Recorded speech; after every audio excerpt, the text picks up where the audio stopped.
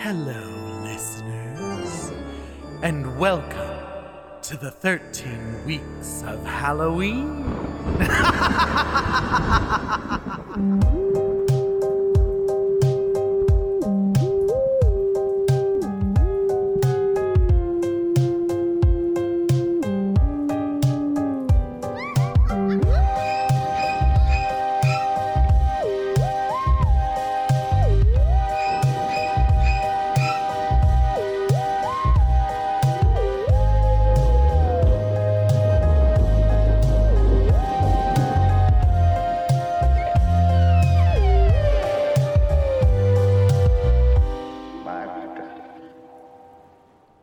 Well, hello!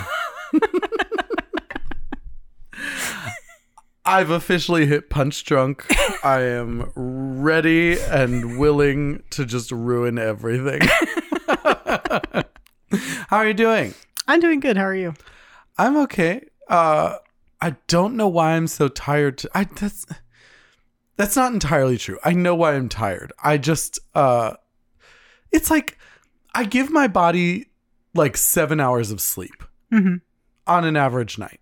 And it's like, why is this not enough? Why is it suddenly like, if my body is tired, I had the opportunity to sleep more today, but it woke me up. And it's like, if you need more, why don't you fucking take it, you piece of shit? I am a piece of shit, and I'm telling me I'm a piece of shit.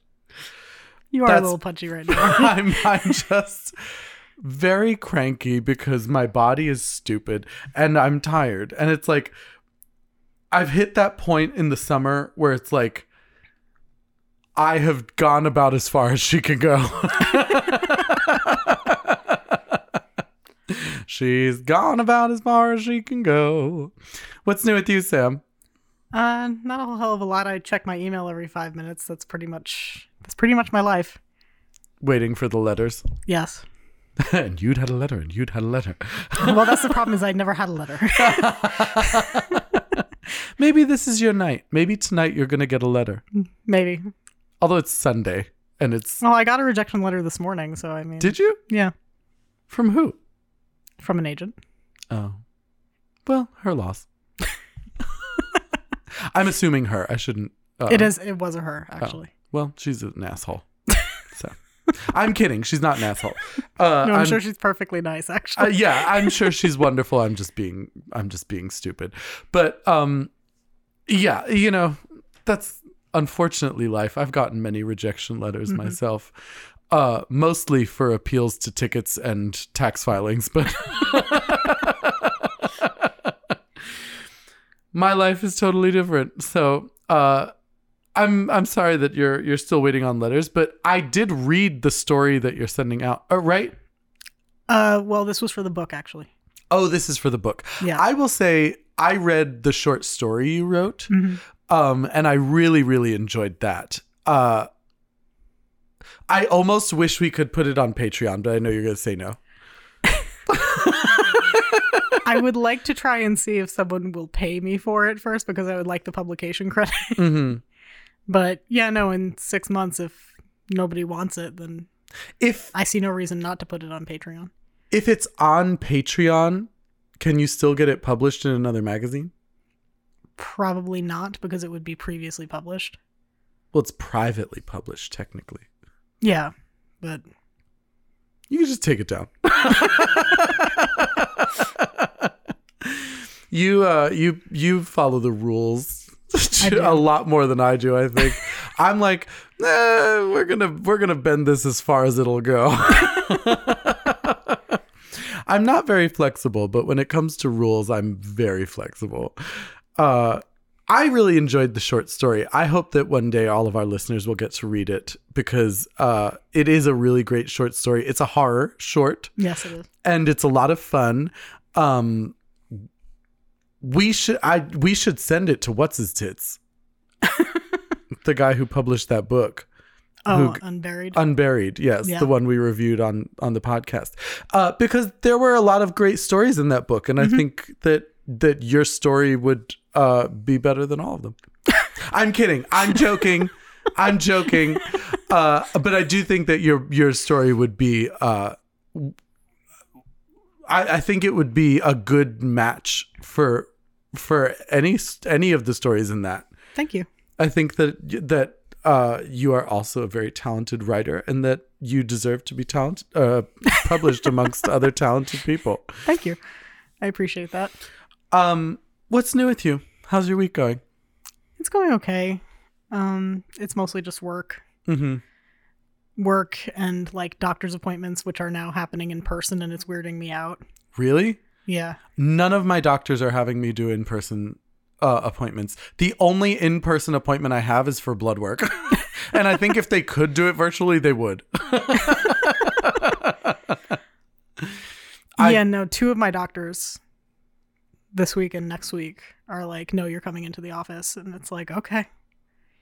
I don't really mind it. You know, it used to be a lot scarier for me, but these days I've spent so much time in doctor's offices that it doesn't really bother me. I wear my mask. I wash my hands. I use my hand sanitizer, and I keep my distance from people, and, you know, knock on wood, I've been okay.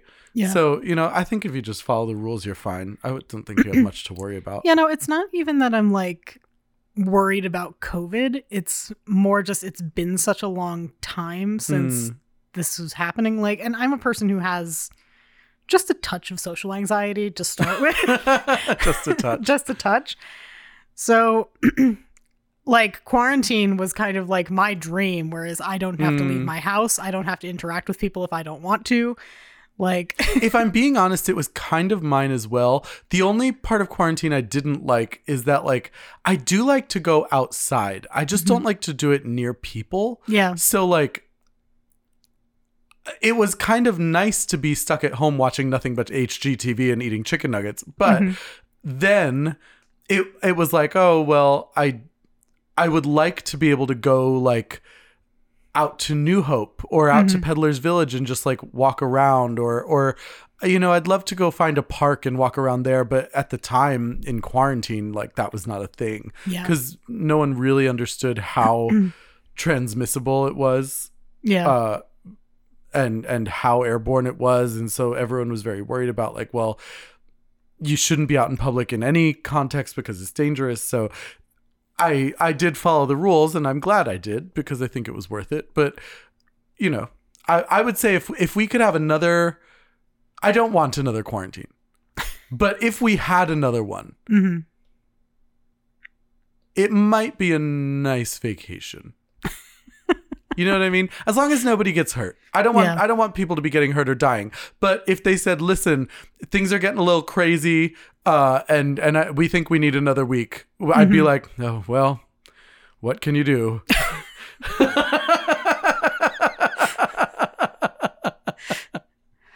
You know what I mean? Yeah. No. Meanwhile, Broadway's been dark for a year and a half, and you. I know. And the crazy part is, I have so many friends who work on Broadway, and in any context, either they're performers or they're stage managers or directors or all kinds of things, wig designers. I know so many people who work on Broadway shows, and, you know, they're just like everybody else. They've just been kind of doing their best to kind of scrounge and make things happen. And that's why I get frustrated when people, you know, go so crazy on unemployment. It's like, no, I don't think someone who's been making their living successfully in the theater should have to go work in a restaurant that's just as dangerous as working in a theater, but they don't get to do the thing they love. They have to serve your stupid ass. You know what I mean? Yeah. Like, no, give them unemployment. They've been paying into it, so they should get it. No, I agree.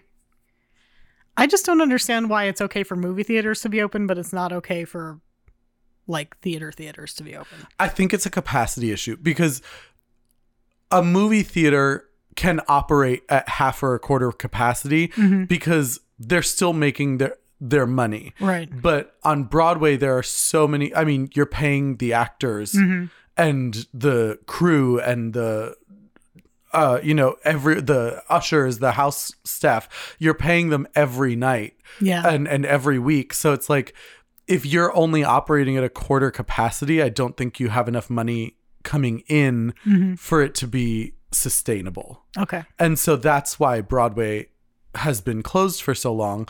But I will say, maybe this does speak to the fact that Broadway shows are a little too expensive. And maybe that's something we should look into, and maybe we should stop producing them via movie studios. That's just a thought. Just a thought on my on my end. Yeah. Okay. No, I'll take that. Cuz I'm all for like I'm all for an exorbitant looking production. Mm-hmm. But I think that in the last like 20 years, maybe 30 years, we've seen Broadway go from being impressive to spectacular. Mm-hmm. And I don't mean spectacular as like, oh, that's phenomenal, it's spectacular. Yeah. I mean, it is a spectacle. It's like a Radio City Music Hall, like Christmas spectacular. And it's like, it doesn't have to be that. Okay. Broadway shows could definitely be scaled back and do not need to be produced by Disney. They do not need to be produced by movie studios. They could definitely be operating on a much more affordable level. Yeah. And I think that no one will have learned that by the time we're done with this, but it is a lesson that needs to be learned. Well, the sucky thing is it's the ones that are produced by movie studios and Disney and all that that'll come back. That are the ones that are going to come back. Yeah, I know. And all the smaller ones will fade away because they couldn't afford to be out for a year and a half. Yeah. I know. And it's so disappointing. I do love that we always choose to start each episode with an uplifting conversation. We just try to keep everybody happy. A little dose of positivity in the beginning of every episode. That's what I like to go for. We need to do another little pot of calm. As you know, it's suggested. Funny. One of our Patreon listeners suggested that in our sleepover today. Yeah. They were like, we'd really love you to do another little pot of calm, and we were like, we almost had a heart attack the last time we did it, so I don't know if that's possible. But I wouldn't be mad at a little pot of calm. No, I think we're probably going to need it this fall at some point. Yeah, if not this fall, then definitely sometime between now and Christmas. I think we could probably, maybe after the 13 weeks of Halloween, when we just need like a minute to catch up with ourselves. Mm-hmm. And it's like, we've both been under a lot of stress and doing a lot of stuff. It would be nice to just have like a little vent episode, a little pot of calm. Yeah. That's what we need. But anyway, anyway. I'm doing okay. I just got a new phone, which I'm very excited about, although it's throwing me for a loop because it operates seemingly very differently from my old phone. I had an iPhone 8 and I now have an iPhone 12 Pro. So you can't come for me about my phone being old anymore, Jasmine Rice LaBeija. My phone is as new as it gets, but I will say that it's taken some getting used to because my phone up until a few days ago had a home button and I was very used to it and its functionality. Mm-hmm. But I do not have that anymore and I'm getting used to it. For some reason, all the swipe directions have changed. Everything feels a bit different. Every day I feel a little bit more like I'm 90. And it's like, I used to think like, how do people become adults who don't know anything? And then slowly I'm becoming that adult and I'm like, wow, this is it. This is how I die. This is how I become irrelevant because I'm like, this newfangled technology. Oh, and then I eat it. And I'm like, I can't be bothered.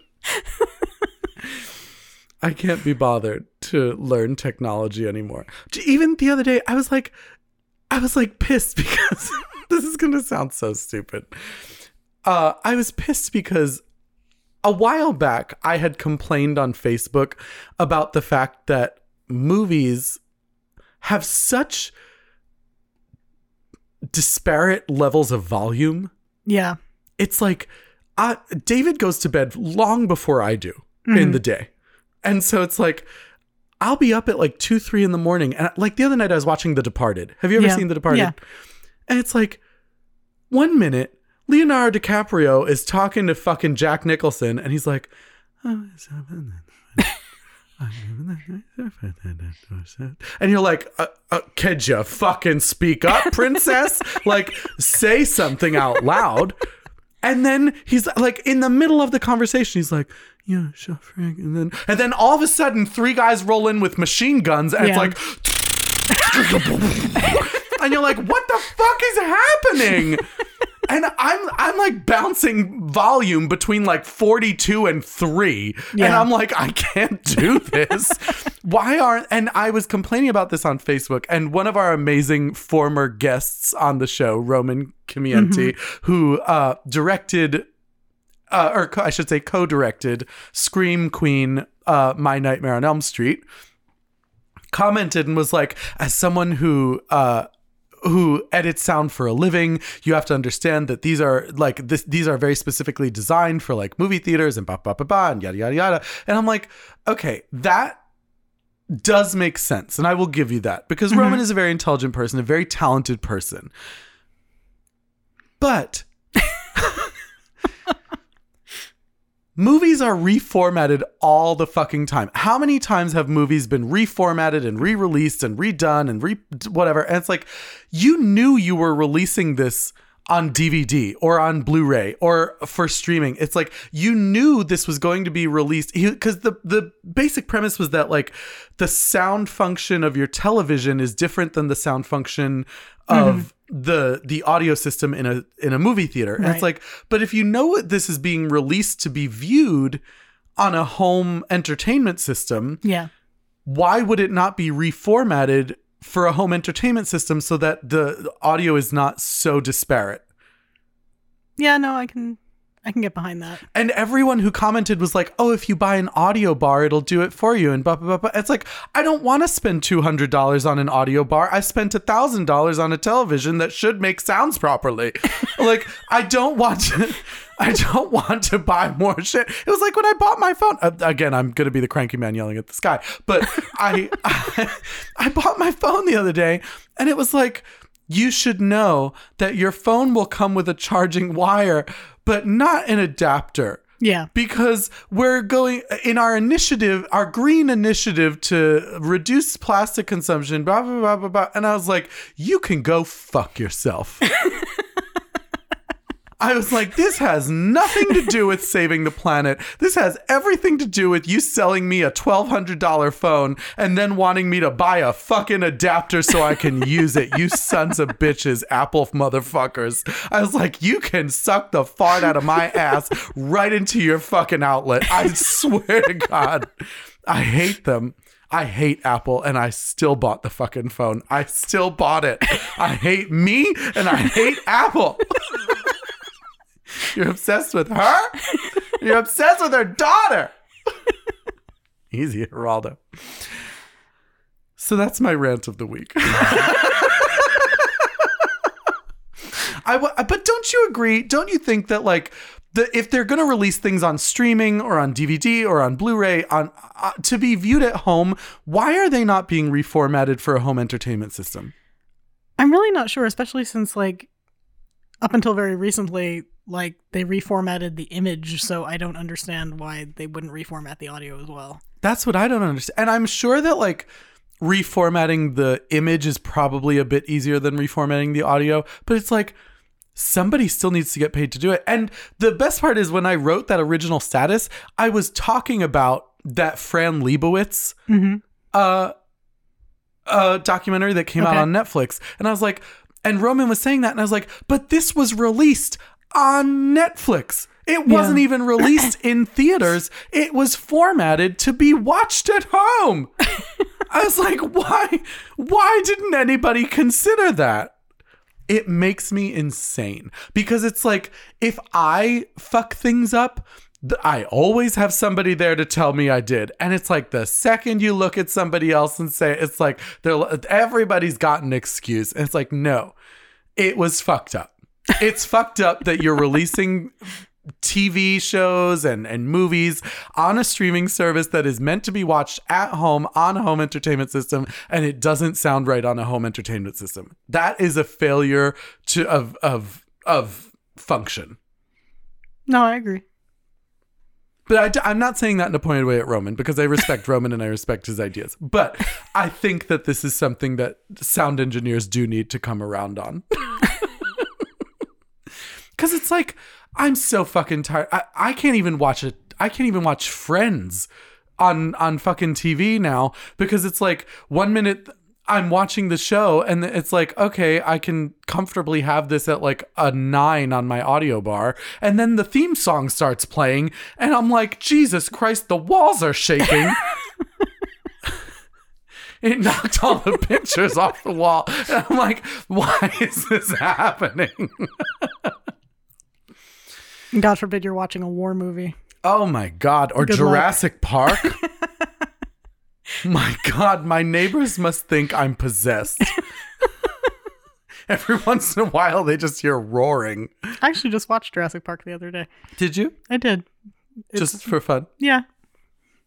It's always highly enjoyable. I watch it a couple times a year. I love Jurassic Park. There is something about that movie that is so magical. No, it really is. And I mean, we kind of talked about this when we did the episode on Jurassic Park. I know.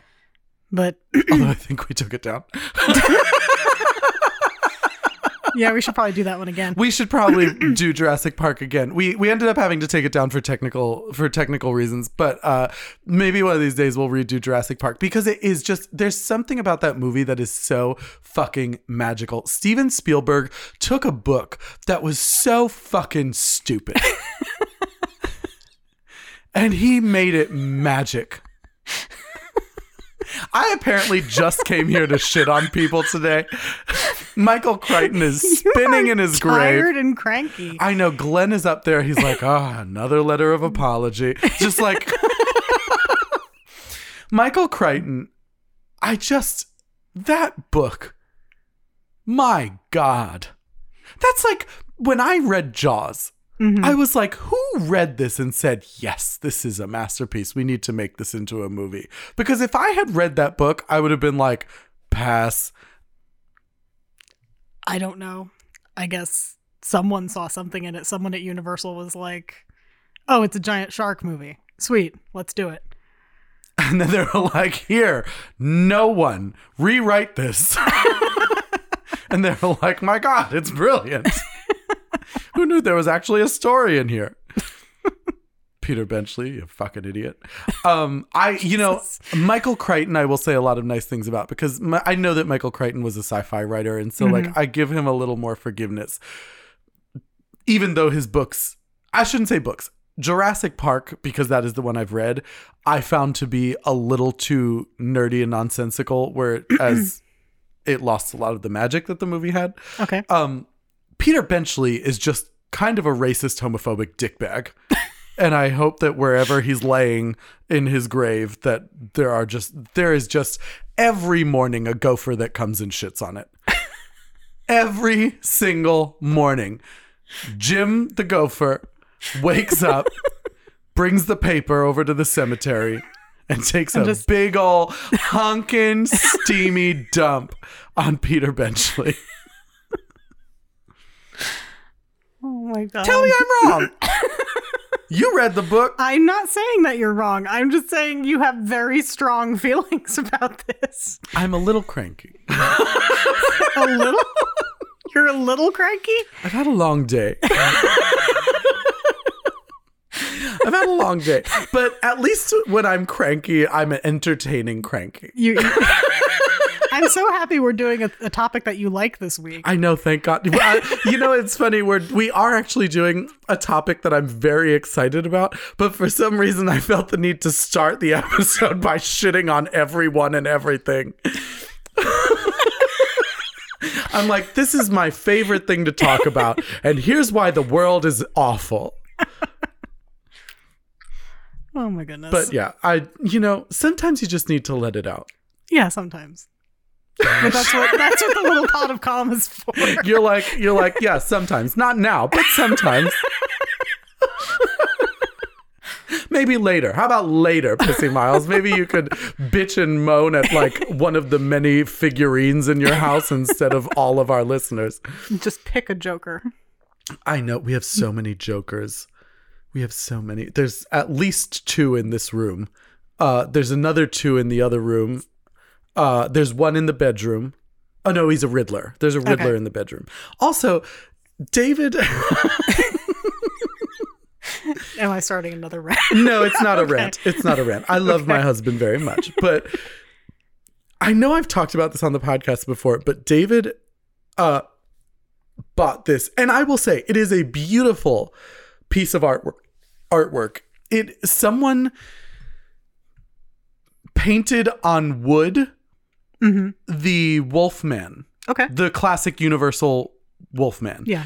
And did it in these like kind of they're not funky colors, but it has like a lot of like blue and red in it. So it's like really cool and very graphic. And then cut it out. So we have like a giant, it's like 2 feet by 2 feet cutout of the Wolfman. Mm-hmm. And it is hanging over the television that faces our bed in our bedroom. So there will be times and it's like when the lights are on, it's very cool to look at. It's like a cool piece of artwork.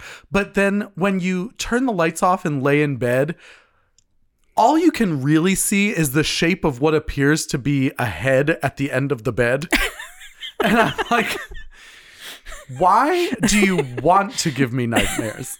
It's like when he's not home, like if he spends the night either at his parents or like if he travels for work or something, and I'm home alone, I literally like I have a humidifier with a nightlight that I have to sleep with because the fucking Wolfman is so creepy. It feels like someone's standing at the end of the bed all night watching me. And I'm like, Jesus Very paranormal Christ. activity. It is. The Wolfman's just standing there like shaking over my bed. Do you have any artwork that freaks you out in your house? I know you have artwork that freaks out your cats. I don't know if I'd call it artwork, but certainly statues. Yeah. No, not really. No? Nothing that creeps you out? No, I've pretty much cultivated the items in my home to not scare me. Does it ever have you ever been home alone and gotten creeped out? Yes, actually, fairly recently because Sarah went to the store when I was researching the Golden State Killer and I was the only one in the house. Was it nighttime? Yes. Oh. Choices. Yeah. And I'm sitting at my kitchen table, and right behind my kitchen table, there's windows on 2 sides of my kitchen table. I was sitting in a chair with my back to one of them. And it's a window that faces out onto the porch. So I'm sitting here reading about this guy that breaks into houses and like... I know exactly the window you're talking about. The fucking like least secure part of my house is right directly behind me. And I'm just sitting here going like, this is the worst. Yeah. Why did I do this to myself? I don't know if there's a spot in your house I would want to be alone at night in researching the Golden State Killer. I mean, my bedroom feels pretty fine. Like, it's nice in there. My office would probably be fine. You have that giant like window though in your office. That's true. Anyone could just be standing out there looking at you. Yes, but I keep the blinds drawn. Oh, you have blinds on it? Yes. Oh. Maybe office then. Yeah, no, the office is nice. Basement? Sam has an unfinished stone basement. Literally like a castle dungeon. I mean, I've done research down there before. At night? Yeah. And it didn't bother you? No. Your basement creeps me out. My basement doesn't creep me out at all, actually. Really? I don't know what it is. Well, I used to have it before. It was your office. Before I made my office. My office was downstairs. So I guess I just got used to it. But like, yeah, no, it doesn't creep me out. What made you move upstairs? Winter. Because I would have to wear like sweaters and a coat down to use my computer. And that was just no longer an option. Yeah, I mean, that's fair. I like your office now. If I had an office like your office, I would use it all the time. Yeah, no, I enjoy it. You know, I should get a house. Sorry, David. No, he has heard this many times. Yeah, I would love to have an office like your office. It would be nice and relaxing. I imagine I'd probably get a lot of writing done too if I lived in your office. I mean, I don't live in my office Don't you? entirely all the time. No, I tend to work at the kitchen table too, so. Really? Yeah. Oh, if I had your office, I would never work anywhere else. I think it's just occasionally like I need noise and there's no noise in there. Really? So like, especially when I'm like working on something that I need to figure out, sometimes I need ambient noise. And if I'm sitting in the kitchen, it's like the cats are scampering around and Sarah's talking on the phone. And like, for some reason And the Golden State Killer it is breaking in centers through me. the window behind you. Yes. No, but for some reason it centers me. And like, if I'm in my office, like I cannot edit anywhere but in my office because I need complete silence to do that. But You like, have very particular emotions about writing. I just have She's certain like, habits. it's Tuesday at 4. I have to go on the roof. Why does no one understand this? No, I just there are certain things that help me and certain things that hurt me, and When I'm editing, I need a gong and a raven. Why does no one understand? No, but I love my office, but yeah, no, I don't spend like every minute of every day in it. That's fair. I cannot write under any circumstances with a lot of noise. That's fair. It is very difficult for me. When I'm writing shows, like when I wrote The Christmas Wish, I wrote it only at night, and I wrote it in my drag room, which is also David's office, with the door closed and no music playing. Okay. Because it was, even if David was sleeping and I still didn't, it was like, I just wanted complete silence. I need to focus on like what I'm writing, especially when I'm writing dialogue, because it's like, I'm thinking like I'm having a conversation, and if something is distracting me from the conversation, I find it to be really, really detrimental. Okay. No, that's totally fair. I don't have a problem with dialogue, so I don't. Really? Yeah, no, dialogue comes pretty easily to me. It's other things that. I mean, I don't want to say it doesn't come easy to me, but I write scripts, so it's all dialogue. Yeah. You know? And it's about figuring out how to make things move in a way that is, that can be done with like words and action and not necessarily narration. Yeah.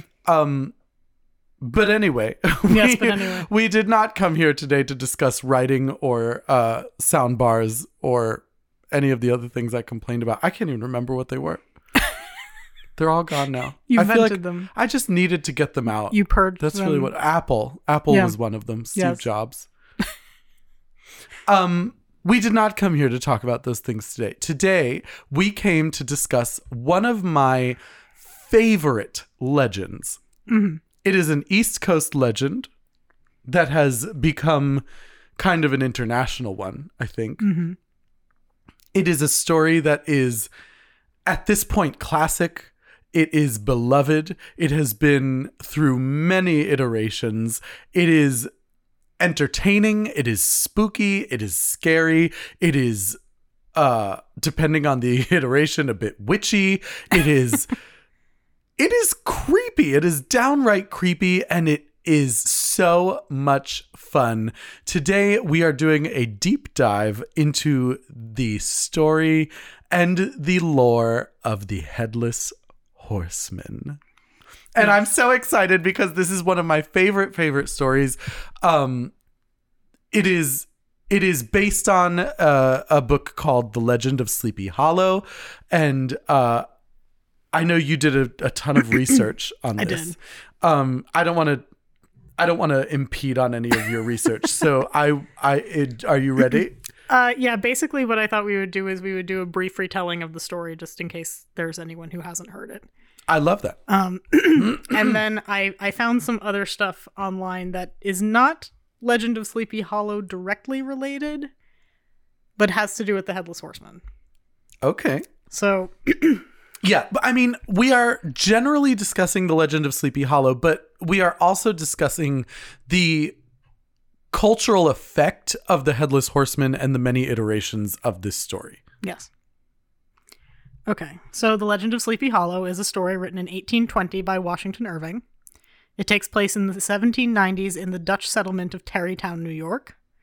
Have you ever been to Tarrytown? I have not. I've driven past it like 100 times. Me too, and I've been. never stopped. I know Kathy Kelly has been many times and loves it. Loves the folklore of the Headless Horseman, and the Headless Horseman still to this day in Tarrytown, New York, is like a huge deal. Like local legend. Everybody loves him. Yes. So in the story, the town is said to be unusually, like, highly haunted with spirits and ghosts and goblins and shit. The residents are highly superstitious and believe in witchcraft and all of that stuff. The chiefest of the ghosts is the Headless Horseman, who is the spirit of a Hessian soldier decapitated by a cannonball during a battle of the American Revolution. What a day. Yeah, he had a little headache. I have a little headache. Yes, exactly. So anyway, the story goes, the town schoolmaster Ichabod Crane comes to Sleepy Hollow from Connecticut. He's from Connecticut, and that tells you all everything. You need to know. And immediately begins courting Katrina Van Tassel, the daughter of a wealthy citizen. He has a rival for her affections. Baltus, depending on the story you're listening to. I think it is actually technically Baltus Van Tassel. Like, I think it is, that is canonical. Okay. But he has a rival for her affections, which is Brom Bones, who is the exact opposite of Ichabod in every way. Brom plays a few tricks on Ichabod, trying to get him to fight him, but nothing works. Yeah. So one night at a harvest festival, Ichabod proposes to Katrina, but she turns him down. Way harsh tie. Ichabod goes to ride home alone in disgrace. He meets another rider on the road and is immediately creeped out by the rider's quote-unquote eerie size and manner. Oh. Then he notices that the rider's head is not on his shoulders, but is attached to his saddle. Huh. Ichabod panics, like you do, and immediately begins to ride for begins to ride for the bridge next to the old burying ground, a bridge that the horseman cannot cross. He makes it over the bridge, but then turns back to look, which is a stupid thing to do. Yeah, don't do that. Everyone who has ever been in a horror movie knows you don't do that. No. So, well, everyone who survived one anyway. Yeah, and this is questionable. The horseman throws his head at Ichabod and hits him in the head. Ichabod falls from his horse, and then the narration cuts out, coming back in a postscript, which says that the only thing they ever found of Ichabod Crane was his trampled hat, his horse's saddle, and a mysterious smashed pumpkin. It is left ambiguous as to what actually happened to Ichabod, whether it was really the horseman or Brom in disguise. And that is the Legend of Sleepy Hollow in short. The abridged version. The abridged Legend of Sleepy Hollow. The short version. But anyway, the story has been adapted many times, including a 1922 silent film titled The Headless Horseman. Really? Yes. I've never seen that, have you? I have not seen the silent film, no. I would love to watch the silent film. I wonder... I don't know where on earth you would find it. Oh, we're gonna find it. Okay. It's on YouTube. Because there's somebody putting silent films on YouTube. But it's also been made into a cartoon, The Adventures of Ichabod and Mr. Toad, a Disney production that came out in 1949. The best one. Which is a mostly accurate, if watered down version, so it can be family friendly. Obviously, the Headless Horseman does not throw his head at Ichabod, he throws a pumpkin. A pumpkin, yes. The 1999 movie, Sleepy Hollow, directed by Tim Burton. This one takes some liberties with the original story. Just a few. One or two. All kinds of crazy shit happening in the Tim Burton version. There was a TV show called Sleepy Hollow, which premiered in 2013 and ran for 4 seasons. It was sort of a supernatural police procedural starring a time-traveling Ichabod Crane. I actually watched the first season. It wasn't bad. Really? Yeah. I didn't even know it existed. Yeah, no, it wasn't bad. It was a little strange. It was kind of trying a little bit too hard to be like the X-Files and that sort of supernatural cop procedural. Like it was trying a little too hard. And the Headless Horseman does not show up immediately, so it's like, why bother? What the fuck are we doing? Yeah. There have been 5 musicals adapted from this story, none of which were terribly successful. I can't imagine why. I can't believe that you would give the Headless Horseman an aria. I don't know how you would do that ventriloquism bullshit. He's just sitting there. And they're like, nobody knows what you're saying. No one knows. There is also perhaps the most notably the Smurfs, The Legend of Smurfy Hollow. What? There is a Smurfs version of this story. I did not know this. Nope, there is a Smurfs version of The Legend of Sleepy Hollow, which I'm sure you can watch somewhere. Really? So anyway, I'm looking this up You're looking up the Smurfs. immediately after this. Also, yeah. according to justwatch.com, The Headless Horseman 1922 Yeah. is available on Paramount Plus. For real? Yes. You're shitting me. I'm not, and I'm watching it tonight. Paramount Plus Paramount Plus. is carrying silent movies? I guess at least this one. Okay. According to justwatch.com. I cannot say when you, like, if you're listening to this in the future, or if I can't even vouch for the We're coming to you from the past. Sorry, continue. I can't vouch for the veracity of this website, but according to justwatch.com, it is streaming now on Paramount Plus. Okay. Now, as in August 22nd. No, 23rd. Yeah. No, 26th. 6th. 1, August. 3, 5. August 26th, 2021. It is streaming on Paramount Plus. Yes. Okay. I can't even believe that. I'm going to watch it immediately after we're done.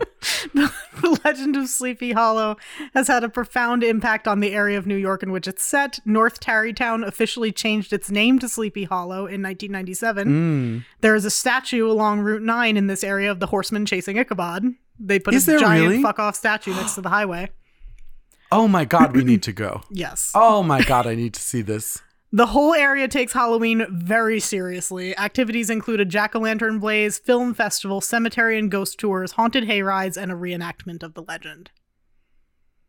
Why have we never done this? We only live like an hour from there. Well, I mean, this probably isn't the year to go, but I'm totally down in the future. I would go this year. I mean, most of it's outside. That's So, what I'm saying. It's probably outside. fine. Like, I'll wear my mask. I'll stay 6 feet apart. I will go. I would love to go see the jack-o'-lantern blaze. That would be freaking sweet. Yes. I want a jack-o'-lantern that. blaze, and I want headless people running around. Okay, so this is where we depart from the legend a little bit because I went down a research rabbit hole and lost my way. I'm very intrigued to see where this took you. Okay. So the Headless Horseman... She's like, so Megalodon. Turns out he is real. And he is a headless he's horseman in Tarrytown, New York. A shark. Headless. Sorry. We told you. Everyone told you. One of the best quotes from that entire movie. A horseman. Headless. We told you. Everyone told you. It's like the way he says it to him, he's like, idiot. I cannot tell you how many times I have thought that in situations where like someone's like, I can't believe this. It's like, I told you about 5 minutes ago. That's exactly what was going to happen. You dumb bitch. I just thought of what meme we're releasing with this episode. Okay. So, anyway, the Headless Horseman is not solely an American ghost. In fact, there is strong evidence that Irving based the story on German folklore as he read and spoke German himself. I mean, he was a Hessian soldier. Yes. Yes, he was. There are 2 Brothers Grimm stories that feature a headless horseman, one in which a woman gathering food in the woods hears a horn blare behind her and turns to find a man in a gray coat atop a horse without a head. Really? Yes. What happens next? That's the end of the story, I believe. That's Or at least that was the end of the story ending. where I found it. Oh, hey. The end. Like, oh, fuck. Okay. Do you know the way to San Jose? And then the story's over. And that's what you get for gathering acorns in the woods. And that's why you don't yell. Another features the wild huntsman who blows his horn to warn hunters of impending accidents. He is said to have 6 black hunting hounds with tongues of fire. What kind of accidents? Like, he just follows Dick Cheney around? I don't understand. I do think it's supposed to be things along those lines. They're like, Dick, stop shooting. But Okay, so this anyone who's under 30 doesn't get that joke, but it's it's fine. That is a great joke. We just pulled and you should all go look up Dick Cheney hunting. You can find it at dickhunting.com. I'm kidding. If you're below the age of 18, don't go to dickhunting.com. Honestly, if you're above the age of 18, I don't know what kind of fetish that fits into. Dick hunting. With like a paintball gun? Sure. I think it's more of a metaphorical hunt. I'm sure. I would certainly hope so, because the alternative is frightening. I wonder if that website really exists. It probably does. There's a part of me that wants to find out, but I'm not typing that into my browser. You know what? I'm going to say this right now. If the domain dickhunter.com doesn't exist, I'm going to buy it, and I'm going to turn it into an arcade game where you play Dick Cheney and you have to shoot other members of Congress. And they fly up like in Duck Hunt. Yeah.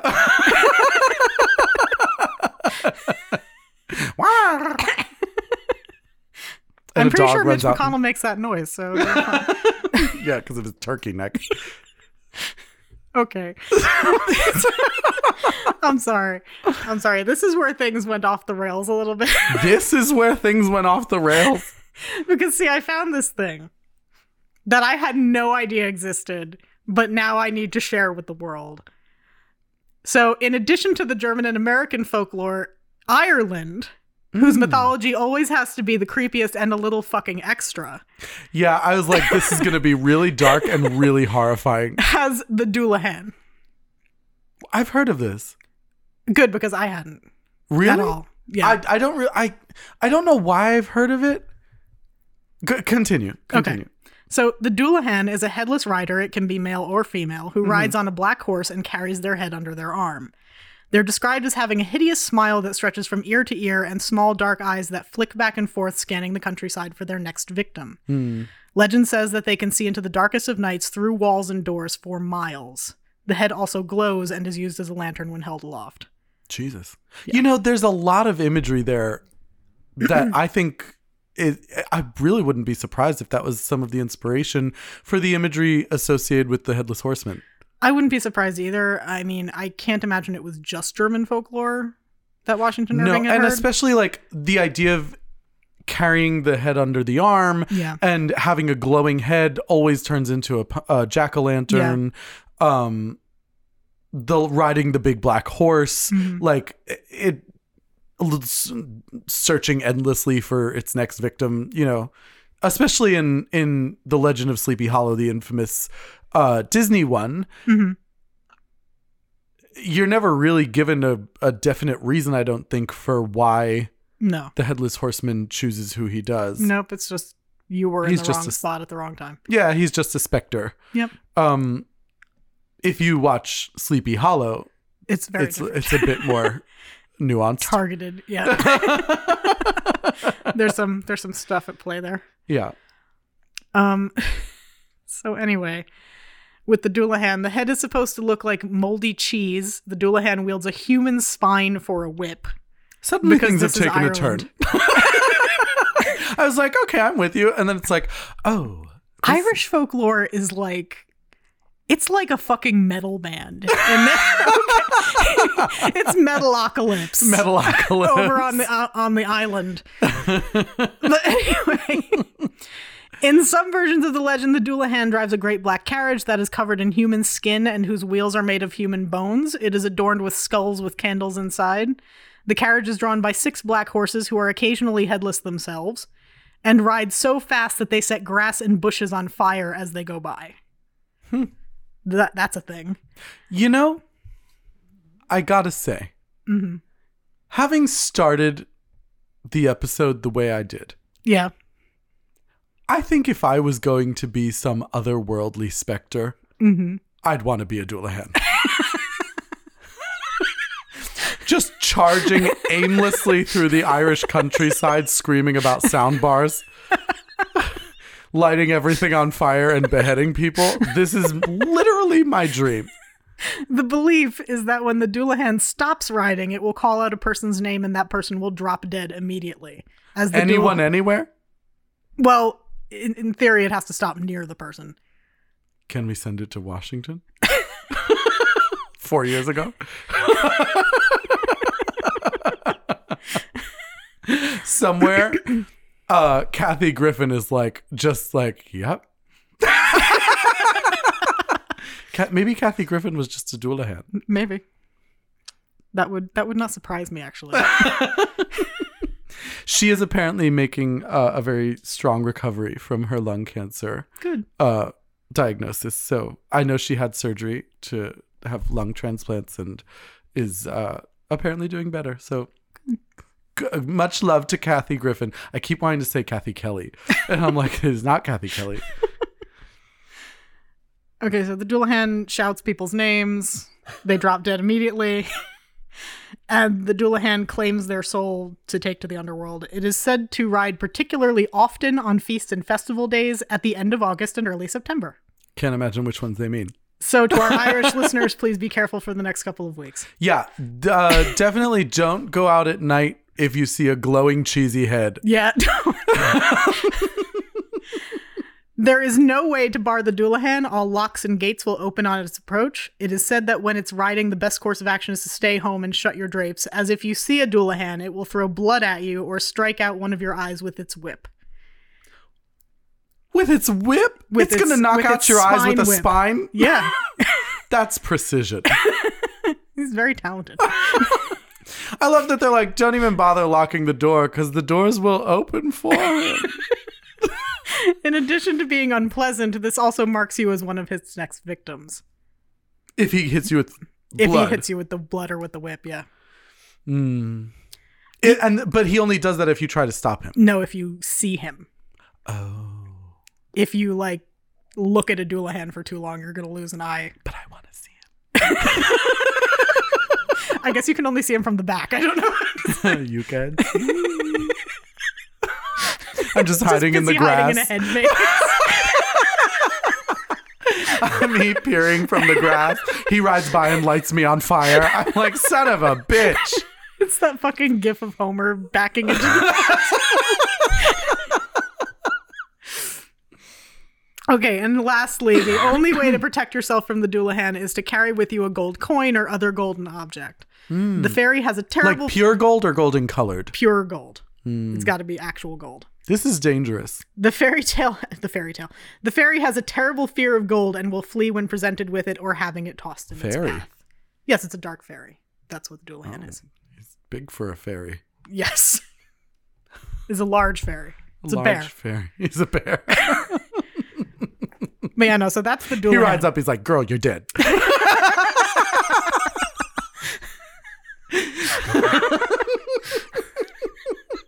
It's actually Streetcar Named Desire. He just rides up, Stella.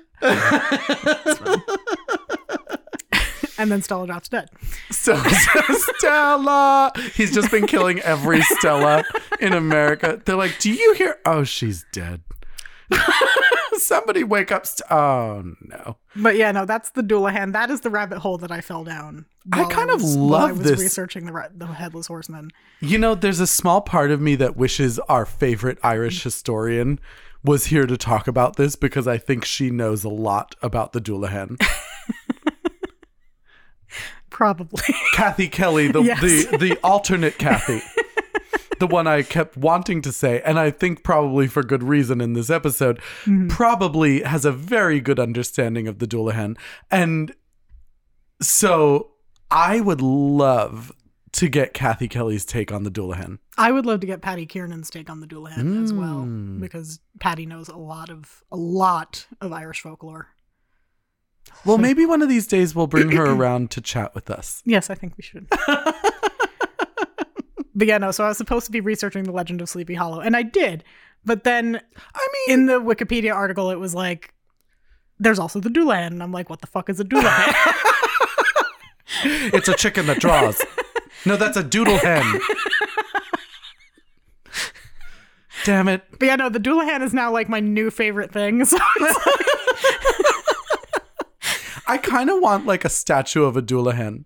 I kind of do too. Also, apparently, completely random side note, it didn't even make it into my notes. In anime, the Doulahan is apparently very popular. As Why? like, I don't know. It's not really explained, but in anime and manga, the Doulahan shows up a lot, and it's called a Doulahan. So In manga? in manga and anime, Isn't manga the sexy one? no, it's not necessarily sexy. Oh. What's the sexy one? I don't fucking know. I can't remember what it's called. It's like anime porn. What's it Yeah. called? I thought it was just Hentai. called anime porn. No, it's okay. called hentai. Okay. I'm pretty sure. I mean, for all I know, the Doulahan shows up in that too. Rule 34. I'm headless. Wanna give me head? Oh. Ba-dum-bum. My God, he's hung like a big black horse. Hey.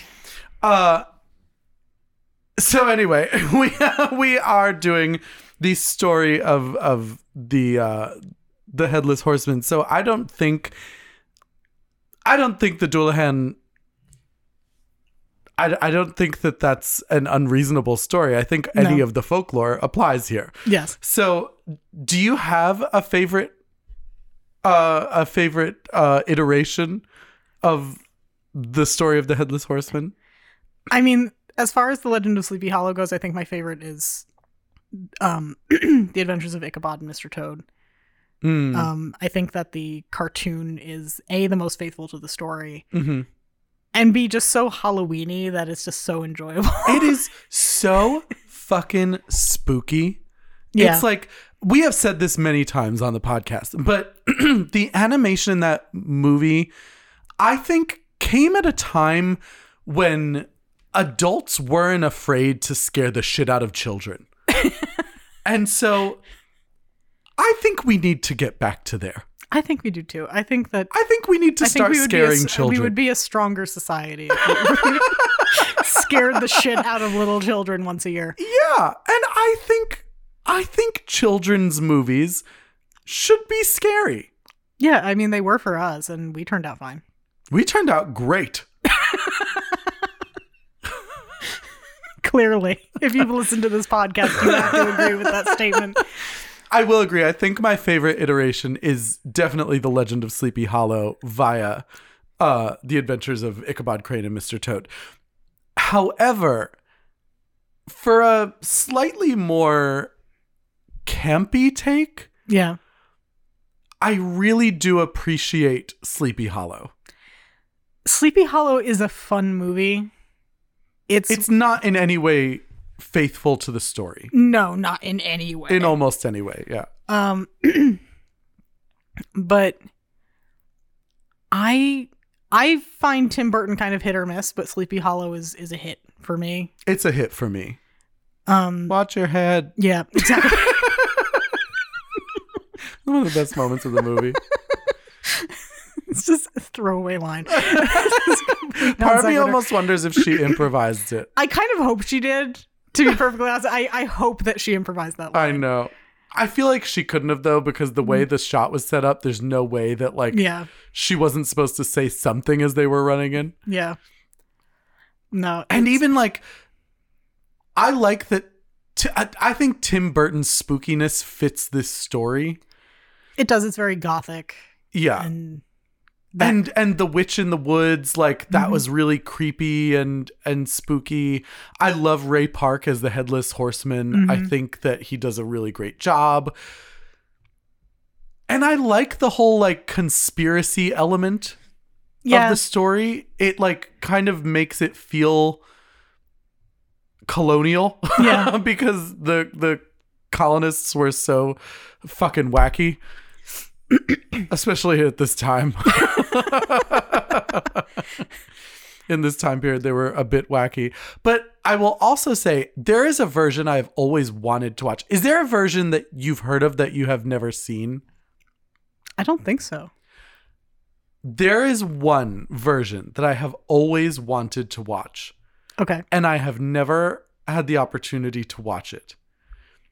And it is I don't know if it's called The Legend of Sleepy Hollow, but it is The Legend of Sleepy Hollow, starring Jeff Goldblum as What? Ichabod Crane.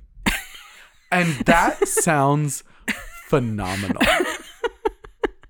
I think tonight I'm just going to watch every iteration of Sleepy Hollow. of The Legend of Sleepy Hollow, because I really do love this story. It's so much fun, and it in a strange way is like whimsical. Do you know what I mean? So. I can see where you're coming from. I think there's something so fantastical about it that it speaks to the part of me that loves an otherworldly, kind of inexplicable ghost story. Yeah. And it appeals to that kind of like traditional ghost story that I like. Like, I like anything that feels like old-timey and antique. Mm-hmm. And so an antique ghost story is like right up my fucking alley. From the 1820s. It's so great. And like, I think I find the Headless Horseman to be horrifying. It is a scary concept. It's scary. And the imagery is scary. The story is scary. I don't think it's even meant as some kind of a moral story. Not really. I think, I like that it's just an old creepy story. Yeah. Somebody was like, yeah, we're going to write a book and it's going to be a horror story. and Washington Irving was like, yeah, get this. I'm going to scare the shit out of you motherfuckers. And he did. He did. And it's still going strong 200 years later? Oh, easily. Are we 200 years later? Yeah, because it would be 1920 and then 2020. Wow. That's horrifying. Yeah, this is a 200-year-old story. How amazing that. Could you imagine writing something that was so prolific that it withstood that kind of a test of time? Frankly, no. I can't either. I can't imagine what I would do that would be remembered so lovingly as this story. Yeah, no, I can't fathom a story having that kind of staying power. Have you ever read the book? Yeah, I think I had to read it in school. It was one of those, it's Halloween and it's English class, so here we're going to read The Legend of Sleepy Hollow. Yeah, I was not required to read it in school, and I have never read it. Maybe that's I have an Audible credit. Yeah, there you go. maybe my next audiobook is The Legend of Sleepy Hollow. Although I shouldn't say that. I'll tell you later. Okay. Remind me that I have something to tell you about Audible credits and The Legend of Sleepy Hollow. Okay. But I do want to read the story because I think I've come to love this character so much that it feels almost like I'm missing out on the best part by not having read the story. It's a good story. Like, I enjoyed it. Do you remember the first time you encountered this story? Yeah, it was definitely when I was very small. We were watching the cartoon. The cartoon was your first exposure. Definitely. I think it was probably mine as well. I think followed shortly by Are You Afraid of the Dark? Yeah. When they had a Headless Horseman episode, which was surprisingly decent. Yeah, no, that was a good episode. We reviewed that in one of our Are You Afraid of the Dark minisodes, which you can check out at patreon.com/myspooky-gay-family. And Ding. Ding. She's going to get it in any time she can. I like this story mostly because there's an element of like helplessness. Okay. I think everyone's been walking down a street alone at night and wondered what might be looking back at them.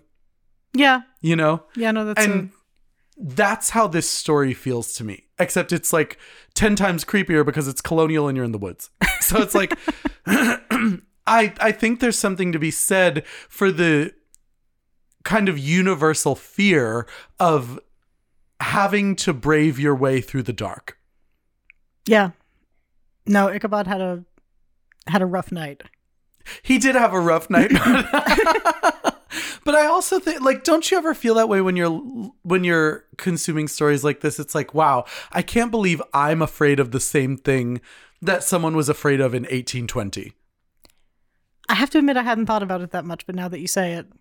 Isn't it kind of like I think, again, because we were talking, I can't remember if we were talking about this in the mini-sode or this episode, but we were talking about walking through cemeteries. Mm-hmm. And I think that that's kind of part of what appeals to me about this story is there's something more tangible and more universal about the idea that, like, there is some kind of, like, distinct connection between me and someone who existed hundreds of years ago. Yeah. Yeah, no, I can see it. Are there things that make you feel that way?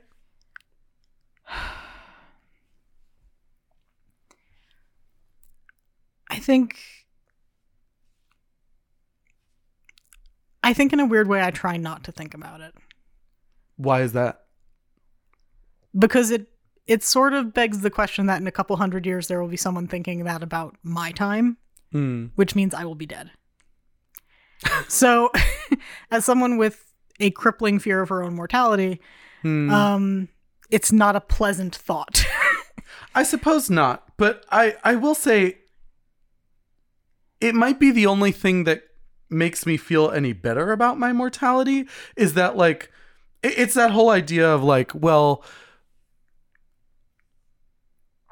everlasting life is being remembered. Right. You know what I mean? That rift. Common thread of human experience and all that.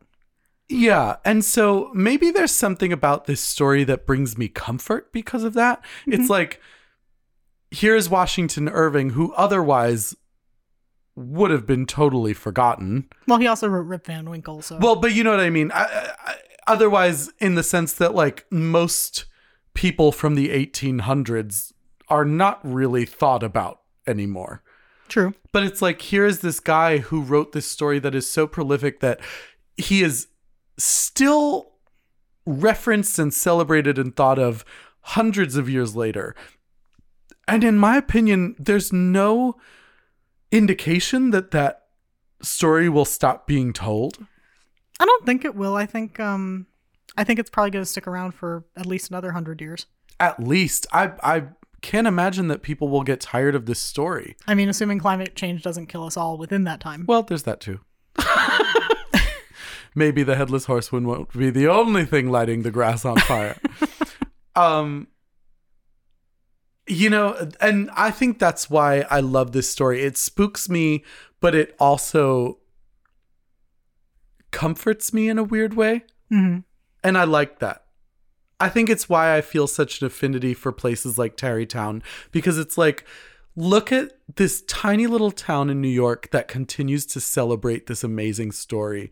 And it as long as Tarrytown is there, it will never be forgotten.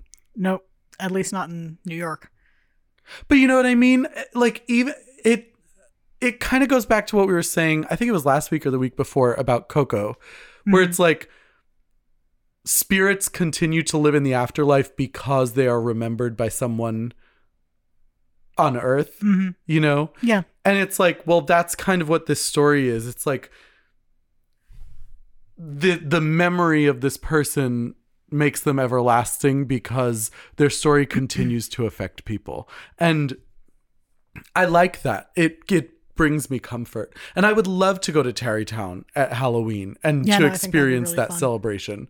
I love the idea of seeing the jack-o'-lantern blaze. Yeah, no, it sounds really fun. I would love to go. How does it work? Did you do much research on it? I didn't really. My understanding is that they get hundreds of jack-o'-lanterns, light the candles, and you walk through them. But it's all... Is it just like a field?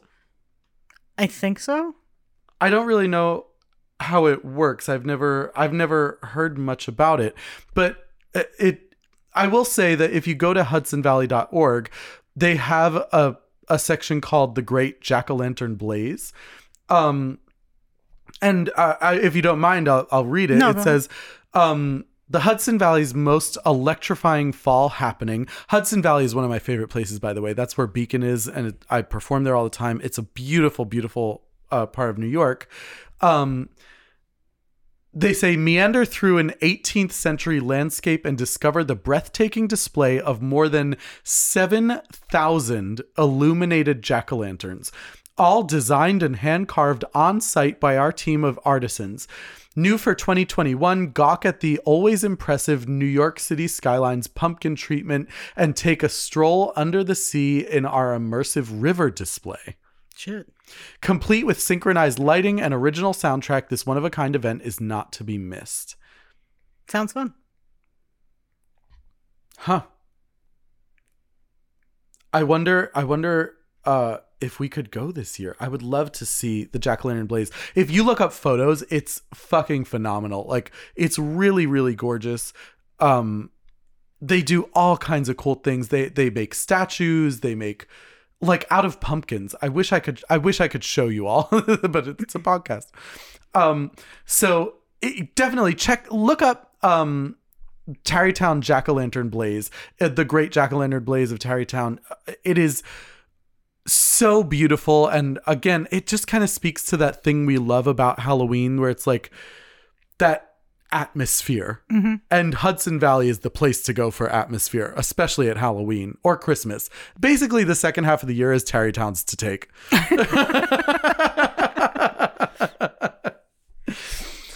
Do you consider this story a Halloween story? I do.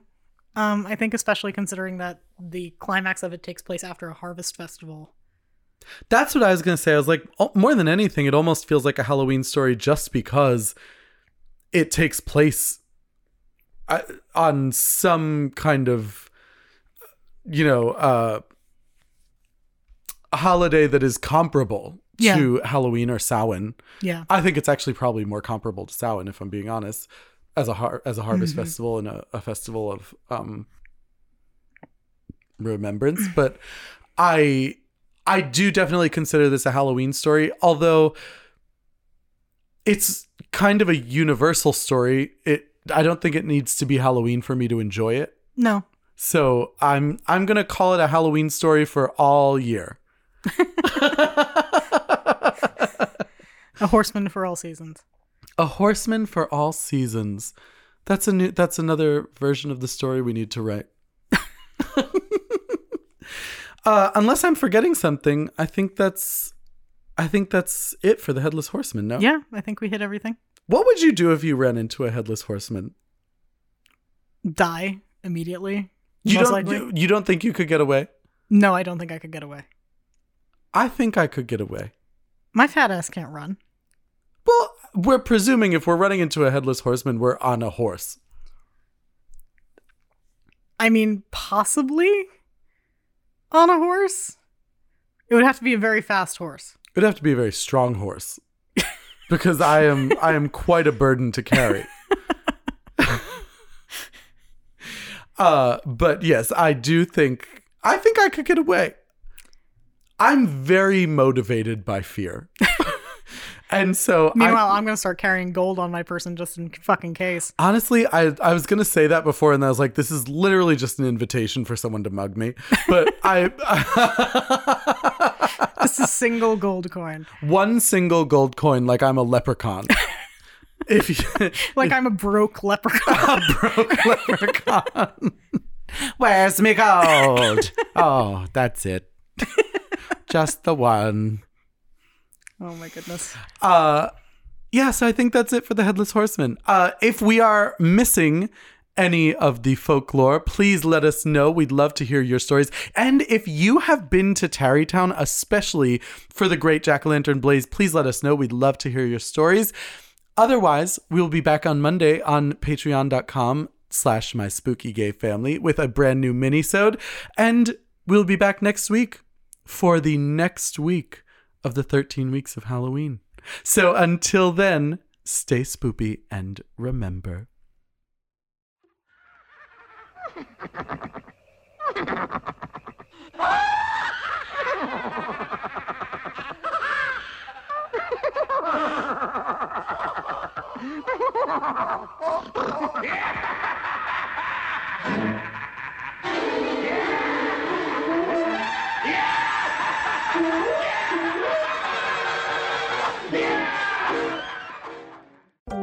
My Spooky Gay Family features music by Nate Walker, artwork by David Alon, and this episode contains clips from The Adventures of Ichabod and Mr. Toad, produced by Disney and distributed by RKO Pictures 1949.